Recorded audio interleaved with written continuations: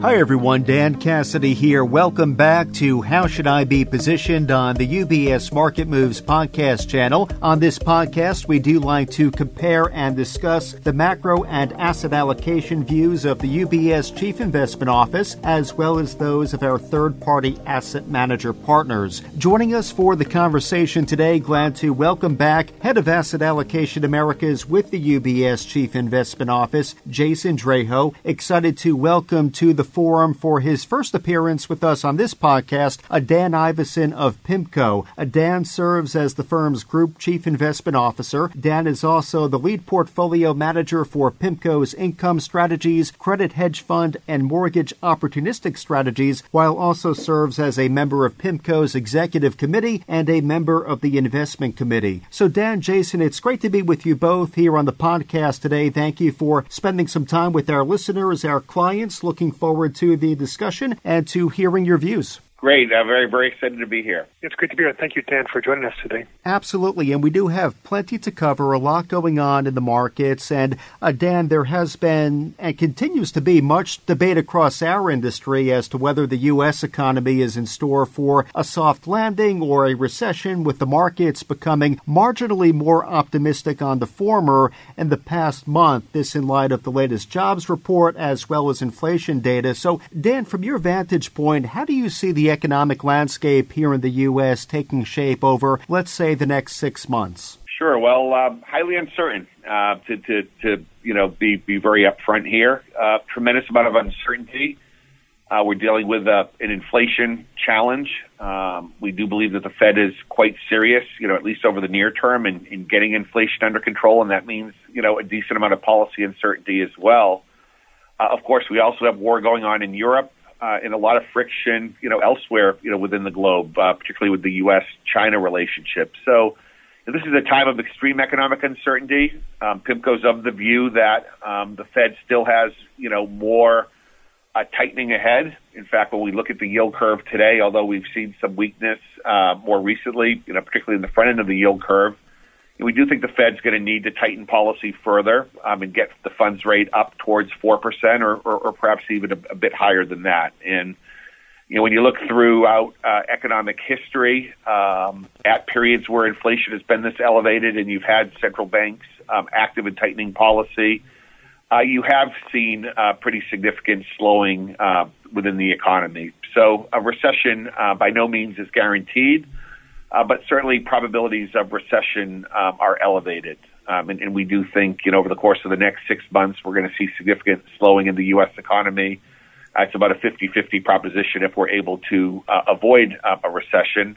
Of course, there are different types of recessions, some more mild than others. But we do think that we are going to see some weakening within the economy. I guess the good news being that we also expect to see inflation trend lower. It will remain frustratingly high for an extended period of time, but we do think that peak core inflation is probably behind us, but it's still, a bit early to, raise it in all clear sign. We do think it's going to be a pretty bumpy journey, and we think, given the more extreme economic uncertainty, you're likely going to see pretty elevated financial sector volatility as well. Thank you for that, Dan. Jason, what about your thoughts? I know we spoke about this a bit on our August 23rd CIO strategy snapshot, though. How is CIO thinking about the economic landscape going forward and the prospects for a recession? Well, the term uncertain is probably the most accurate characterization, where we are right now. We've seen data over the past month that, you can correct it as mixed, but you compare it to, I think, the pessimism that pervaded the markets, early in the summer. A little bit better than expected, and sort of suggesting that there's a decent amount of resilience in the U.S. economy, at least in the near term, enough such that we could probably get through the rest of this year without maybe a recession starting, barring some sort of unexpected shock. But as we look into next year, the risk of a recession, even if it's quite mild, is still relatively elevated. Ultimately, much of this hinges on how inflation evolves from here. For two reasons. One, the more sticky it is, the more the Fed has to raise rates, the more aggressive they have to be to cool the economy, to get rid of it or bring down inflation. As that happens, the risk of recession goes up to probably what has to be the base case. Also, though, if inflation does come down, it makes the Fed's life easier, but the impact for the economy is almost immediate because it's essentially a tax cut for the consumers. And we already saw that in July when inflation fell, at least was flat on a month-over-month basis. Gas prices are down 20% from their peak. So that's putting more money in consumers' pocket. We saw that last week in retail sales numbers that it actually showed a bit of an uptick. I think as they benefit from lower inflation. So if inflation were to start to moderate more quickly, that would be a boon immediately to consumers and also make life easier for the Fed. The problem is predicting inflation is incredibly difficult. We've learned this over the past year where for 18 months, almost consistently, the market's underestimated. We've had a couple of good data points recently, but I think we can't be sort of too complacent. I think that things are definitely going to trend lower. It looks that way, but I think that the uncertainty of how the inflation path will move forward from here is the biggest reason why I think the outlook for the economy remains highly uncertain. Now, the Fed, of course, has been quite an influential factor throughout the course of 2022. The Jackson Hole Symposium here in the month of August could be an indicator as to how the Fed will proceed from here. What are your expectations, Dan, with respect to monetary policy? Do you feel the market perhaps has become too optimistic that the Fed will pivot by year end? Yeah, we think that the market has become a bit optimistic, and I think some of that optimism has been shaken out of the front end of the yield curve, given some of the pressure we've seen the last couple of weeks. But we think that the Fed is likely to move 50 basis points at least at the next meeting. There's the likelihood for another 50 basis point increase before year end, and we do believe that the central bank's going to be looking for meaningful signs of inflation trending lower or the economy weakening, at a pace faster than we've seen thus far. And then in regards to pivots, we also think when you look at that front end of the yield curve, that seems to imply the potential for a loosening of policy, later on in 2023, that's probably a bit premature as well. We agree with Jason that inflation remains frustratingly high. There's still a lot of uncertainty regarding the overall inflation dynamic. Of course, we have war in Europe and uncertainty around energy prices, even as a function of what the Russians decide to do going into year end.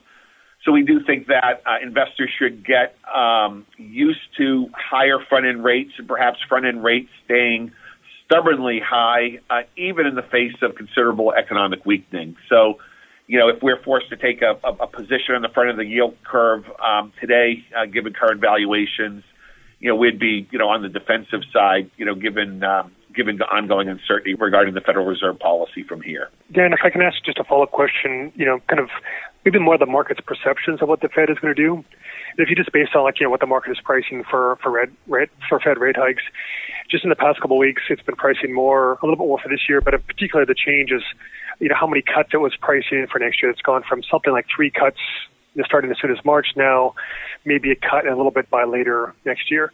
So if you look at what the market's pricing, it's pretty close or certainly much closer to what the Fed dot plot was laid out in June. This is a contrast to where we were in July and after the July FOMC, and Jay Powell's press conference. Kind of the immediate reaction seemed to be that was very dovish. Yet when I kind of look at the overall story for the past couple of months, it seems like the Fed has been pretty kind of consistent in trying to say inflation is too high, we have to keep raising rates to bring inflation down.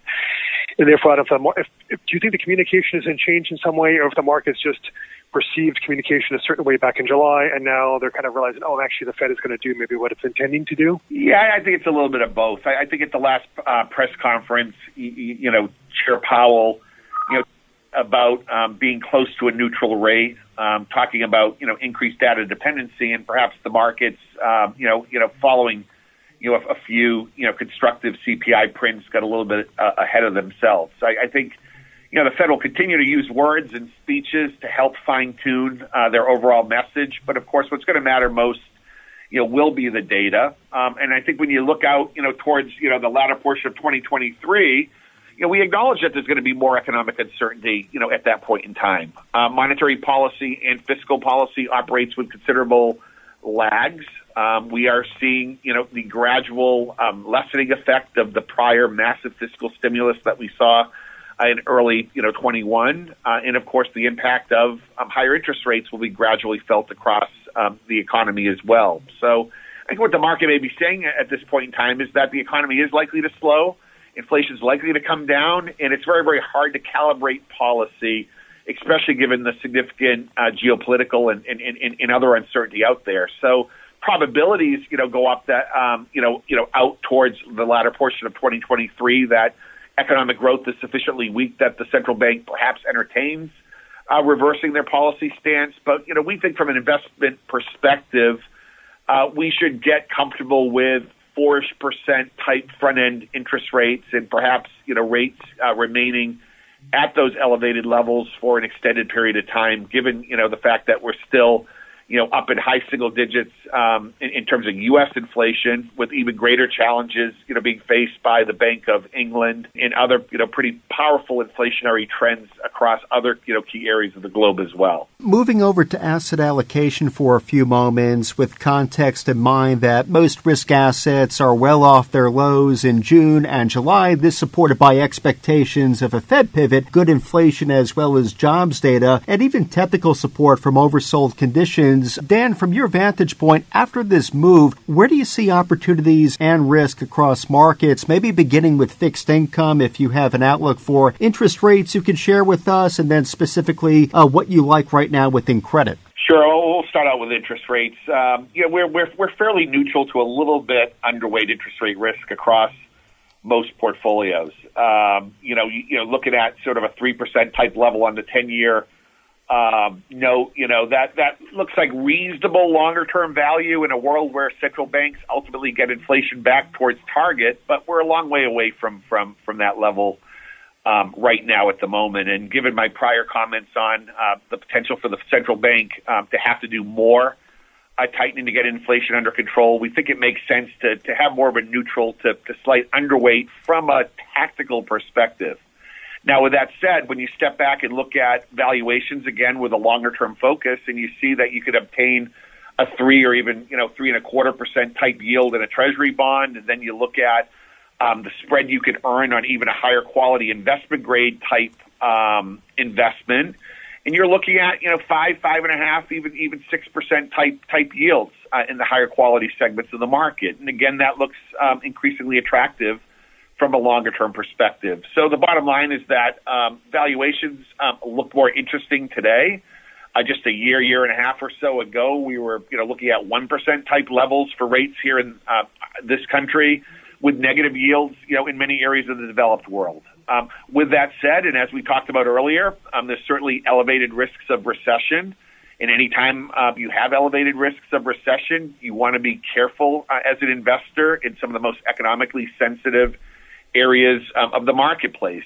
So we don't think, at least within the fixed income opportunity set, it makes sense to dive aggressively into the lower rated segments of the market, particularly within corporate credit, where there's been a little bit of excessive risk taking over the last few years.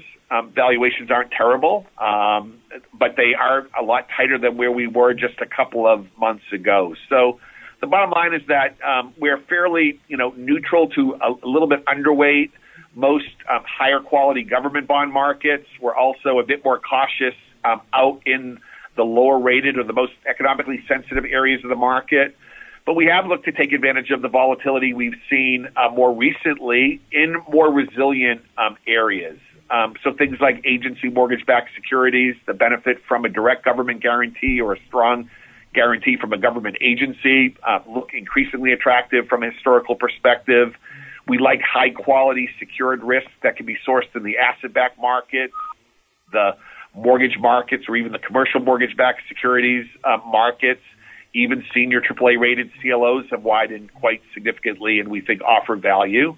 And then finally, some of the higher quality areas of the investment-grade corporate credit markets, with the banks being a great example. Other, U.S. banks that are carrying very, very high levels of capital relative to their history and are taking much less risk than they have in the past, given a lot of these post-GFC regulations that have been in place, we think offer some attractive value as well. So some value in more resilient areas of the market, still a little bit underweight duration or interest rate risk, and then still being a bit more patient or selective in the lower quality or most economically sensitive segments of the overall opportunity set. Jason, how are you thinking about fixed income in this environment, including your preferences within credit? And then even if you have an outlook for interest rates, I would be curious to hear that as well. So I think there's similarities to what Dan just said for kind of fixed income overall. If you just step back from fixed income specifically, but just think about the market dynamics in general, a simple framework that I've kind of been using for much of this year is that you have an environment where inflation is far too high relative to the Fed's target, a labor market that's very tight. The only way the Fed can really address this is to tighten financial conditions, try and intentionally slow the economy, below trend growth to bring down inflation. In that environment, when you're trying to tighten financial conditions, that's not great for risk assets. And until we get kind of clear and compelling evidence that inflation's improving, the Fed is going to continue, at least on the rhetoric front, of moving in that direction, which just means in general sort of a challenging environment. I think for any investing and for risk taking in particular. And the one thing that's probably most kind of reliable, predictable is that the volatility will continue to be with us for the foreseeable future. So if that's sort of the context and the backdrop of how we think about taking risk, if you apply it to fixed income and on the credit side in particular, a message that we've had certainly for multiple months now is more kind of up in quality. You can get, a pretty interesting yields, without taking a lot of credit risk, whether it's even in the front end of the investment grade curve where the yields can be over 4%. You're getting that kind of income versus a couple of years ago where you'd have to go into more speculative parts of the market to get that kind of returns. And given the uncertainty in the macro environment, especially how much spreads have compressed just in the past month, it feels like, the risk reward of kind of going out further on that risk curve is, just not as compelling right now. We'd rather sort of wait to do that and kind of get a little more up in quality, safer assets. On the rate front and duration, the view that, we as a team has had, our fixed income strategist, Leslie Falcone, has had is, for like the 10-year, sort of between 2 3/4, 2.75% and 3 1/4. And as it gets higher, closer to the upper end of the range, some of the duration starts to look a bit more interesting. But for the moment, it's not, kind of not making a big duration call or interest rate call kind of one way or another, because things certainly can go higher. And, we don't want to, kind of be on the wrong side of the trade, the best we can in the near term. So that's generally how we're thinking about it. And I'd say just, on the equity front, it kind of the same sort of logic applies that, we've had a very strong rally in equities, something that we would have kind of attributed to as more as a bear market rally. Given the macro backdrop that remains challenging, we think equities are more kind of range bound for the foreseeable future, and where equities got to 4,200 on the S&P, kind of the top end of that range. It doesn't mean things are going to go back to retouch the lows, but sort of chop around, at least for the time being in that environment, given them, what the Fed is trying to accomplish, given the uncertainty on the macro environment, given the uncertainty on earnings. So in general, sort of an overall view is to not scale back risk taking in portfolios dramatically, but where you can go up in quality, maybe get a little bit more defensive. Speaking of equities, Dan, curious to hear your thoughts, thinking about market activity over the past few weeks. Is this just a bear market rally with equities likely to retest their lows? What are your thoughts there? Yeah, just a few thoughts. One, after the significant rally that we've seen over the last couple of months, where we're a bit more cautious regarding equity valuations. So, we think valuations are fair to a bit expensive, and across our multi-asset strategies, we have shifted from, a slight to moderate overweight, back towards neutral or even a slight, underweight regarding equity beta more broadly. Now, in accounts that can trade equity versus credit explicitly, some of our alternative strategies, as an example, we do think that credit risk screens attractive versus equities. But again, they're going to be quite correlated. If you see equities, drop significantly going into year end, that's likely going to be accompanied by wider credit spreads. And, most investors aren't putting that trade on, at least explicitly. So, for the time being, we're not, don't want to sound overly alarmist regarding equity valuations, but given heightened economic uncertainty, geopolitical uncertainty that we talked about, which is, impacting certainly Europe to a greater degree, but is certainly a global phenomenon. We're a bit more cautious, regarding equity valuations. And, towards Jason's point earlier, When you think about, yields that you could obtain in the front end of the higher quality credit markets versus, implied earnings yields or dividends yields in the equity market, it is a fairly unique opportunity to be able to generate, a pretty attractive, consistent income stream without taking a lot of, additional volatility. So we think, that, given more extreme uncertainty and pretty good performance over the last several weeks, it makes sense to hunker down a little bit in a more stable area of the market. So with the near term covered, if we move back to macro for a few moments, Dan, shifting to the 3 to 5 year secular outlook, what type of economic and market environment do you see taking shape? Well, great. A topic we're spending a lot of time on it here at PIMCO. In fact, we get the entire team together with all of our outside advisors, once a year to talk about the outlook for markets and economies over a 5-year type period. And we do think it's going to be a lot more volatile than we've grown accustomed to. Of course, we're coming out of a global pandemic, so certainly since early 2020, we've had a lot of volatility. But if you go back the prior decade, this was a world of significant volatility suppression by global central banks and other policymakers. And we think, on a go-forward basis, you're going to have more volatility. Although our base case is that inflation comes down the next couple of years, over the longer run, we think you're going to have elevated volatility around inflation. You're going to have more real economic volatility. You're going to have less synchronized business cycles as we shift back towards, more regional economic models and as deglobalization trends, or at least the pace of globalization slows. So this is going to be an environment where volatility is elevated, both in real economic terms and financial market terms. And returns, although they look, a bit more encouraging now than where we were a year or so ago, are likely going to be lower relative to that elevated volatility. So from a Sharpe ratio perspective, things will look a little bit less attractive today than where we were coming out of the global financial crisis. Now, that's the bad news. That beta returns, at least adjusted for volatility, will likely be lower than we've grown accustomed to. The good news from an active asset management perspective, or in thinking about more active tactical asset allocation decisions, is that volatility, less synchronized cycles, more influenced by regulators and politics more broadly, should lead to more periods of dislocation. So again, if you have a more active approach, it should yield attractive incremental returns. But the bottom line is, we are concerned, a little bit about volatility in economic cycles. Again, another key theme we talked a lot about, to border on state of the obvious, is this increasing geopolitical tension. You're seeing it in extreme fashion across Europe today. You're also seeing it within countries. A much more polarized society here in this country. Same dynamic exists across Europe, and even China's multi-year, very, very strong growth model is under strain and stress as well. So I wish we had a more positive outlook, but the bottom line is we think that more heightened volatility is here to stay. More unpredictability, given the need to focus on these geopolitical trends as opposed to more textbook economic analysis. But again, it should be more target-rich, for an active asset manager that, of course, gets their research and their analysis right. Hey, Dan, I was reading your the secular outlook that you published in June, and it touched on a lot of the points you just mentioned right now. One statement in there was, part of the reason to see like a more uncertain and volatile landscape is there are factors like kind of the green, digital, social transformation as key drivers of disruption, on top of some other ones you kind of just mentioned. As you sort of identify these different factors, are there some that you think have the potential to be more disruptive, relative to markets, that like if I were to really think this is really going to be the kind of key potential disruptor or driver, is there one of those different factors that you identify that thinks is probably the most relevant for that view in terms of market and economic volatility?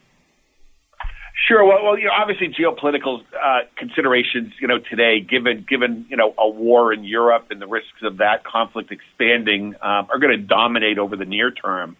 But I think this brown to green energy transition is very, very important. It's important to PIMCO, given how important it is to our end clients. And as we know, and as you're well aware, across your UBS client relationships, this type of transition, ESG, more broadly means different things to different individuals. It can be a function of age. It can be a function of location. It can be simply a function of preference. So, This is going to be very, very important in terms of how capital is allocated. There are shifting preferences that are going to drive these capital decisions over time.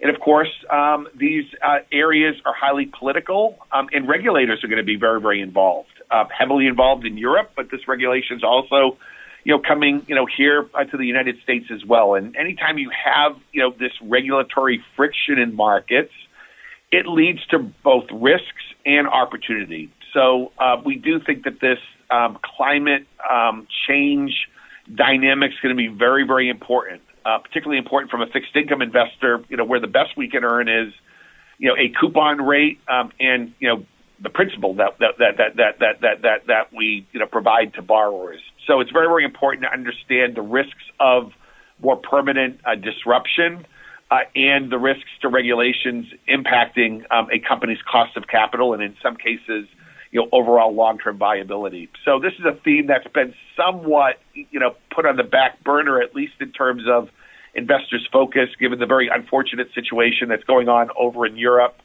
even some of the uncertainty related to China. But we do think it's going to be a very, very important trend in an area where PIMCO is spending a lot of time, money, and energy in being able to analyze this risk effectively to make our own more narrow investment decisions, but also to be able to serve the needs of a pretty diverse, global client base on a go-forward basis as well. So I have another question, and kind of give you a little bit of context of how I'm thinking about it. Is I just published a note yesterday looking at different factors in the economy that would sort of maybe lay out a more optimistic, bull case scenario if we're thinking like a 5-year plus horizon, and identifying how we're actually seeing, public investment is picking up in the U.S. where, we had the CHIPS and Science Act passed, we had the Inflation Reduction Act, so definitely some more fiscal spending there. Evidence of corporates, increasing their capex, and there's certainly a need for that. Kind of entrepreneurial activity has actually kind of picked up relative to the pre-pandemic period. So at a sort of structural supply side component of the economy, there seems to be some positive dynamics going on. Now, this is offset by, potentially the Fed trying to suppress aggregate demand overall to kind of cool the economy to bring inflation down.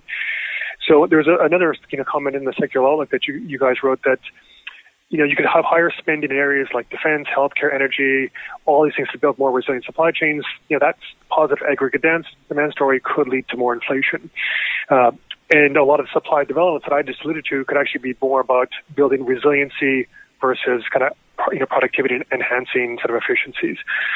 So assuming at least in the near term for the next year or so, aggregate demand is suppressed, it feels like when I was sort of thinking about it, this is ultimately in some way a supply side story.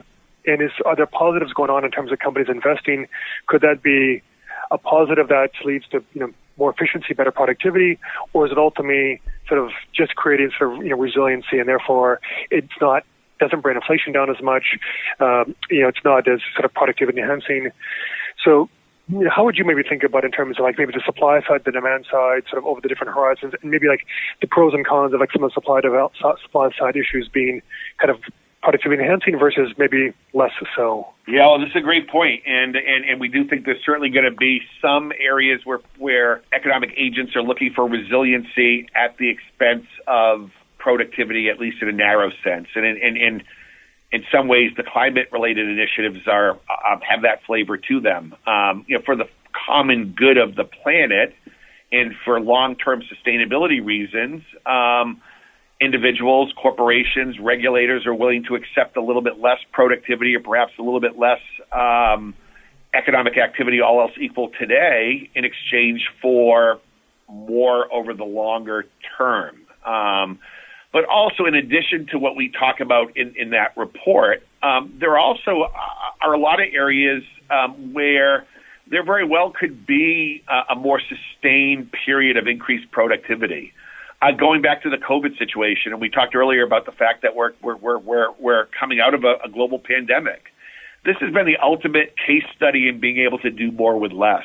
And when we literally all were sent home for extended periods of time, had to learn to work remotely, efficiently, in a very significant fashion. And as we all know, we continue to use and further develop these technologies today. So there's been a lot of learning that's gone on over the course of the last few years that will likely be sustained in the form of greater efficiencies over the longer term.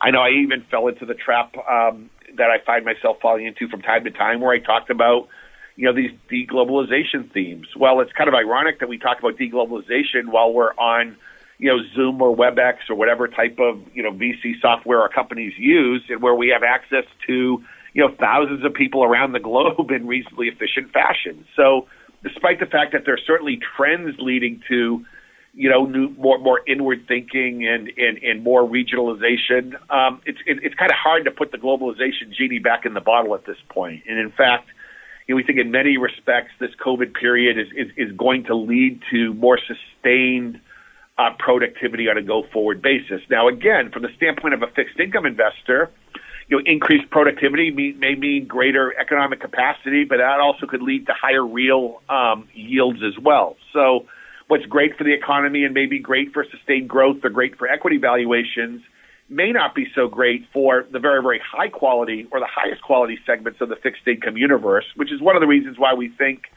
this period of very, very low real rates is likely behind us. But again, I think that the repricing of fixed income we've seen over the course of the last few quarters has been consistent, with that overall dynamic. And it doesn't change what I mentioned earlier, that we're finally beginning to see some value return in that space, even if we don't get back to the very, very low or negative real yields that we saw, for the years, leading up to this COVID-related shock of early 2020. We began by saying there's, the 6-month economic outlook is uncertain, but even if you go to, 5 years, it's uncertain where there's definitely some risks, but I think there's also, some positive developments that often don't get appreciated. I think, we've kind of touched on both of those. So thanks for covering that. I know we just have a few moments remaining. Dan, Jason, thank you for all of the ground that you've covered for our listeners, our clients. A very productive, informative conversation. Before we wrap up, and what we can do, Jason, is provide our guest, Dan Ivascyn, with the final word today. So, Jason, I'll ask you first. Accounting for your secular outlook, Jason, what are some implications for investor portfolios? How should investors be thinking about an allocation?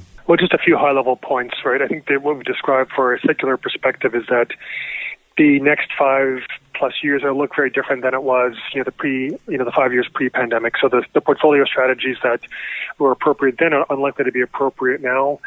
A lot of the investment that's taking place is going to not necessarily lift equity markets or returns higher, because valuations are certainly on the richer side. But I think the winners and losers in that environment will be a little bit different. So some of the things that we actually like on more on a cyclical basis, still like value stocks, still like commodities, those would also be beneficiaries from a secular perspective that that we've kind of laid out a little bit, which is also makes them even more sort of attractive, at least on a more tactical horizon, because it means there's different scenarios in which they're likely to perform well. So I think that's kind of how I try to kind of marry some of the cyclical and secular views. But the big point is that I think we have to think a little bit differently about portfolio construction and look for other areas for performance than what was sort of the playbook in the pre-pandemic period. Thank you, Jason.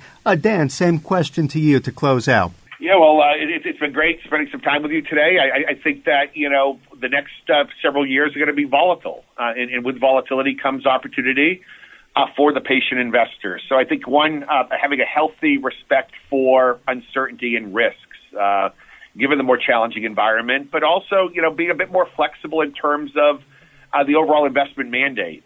We talked earlier about the likelihood for more volatility across business cycles, less synchronized business cycles, a bit more uncertainty around inflation and less synchronized inflationary processes globally, with bouts of geopolitical related volatility. All that is a recipe for the potential for increased returns to the extent that you expand to more of a global opportunity set and are willing to operate across, more areas of the broad financial market opportunity set. So, again, I think you want to be careful about concentrating your investments, too narrowly.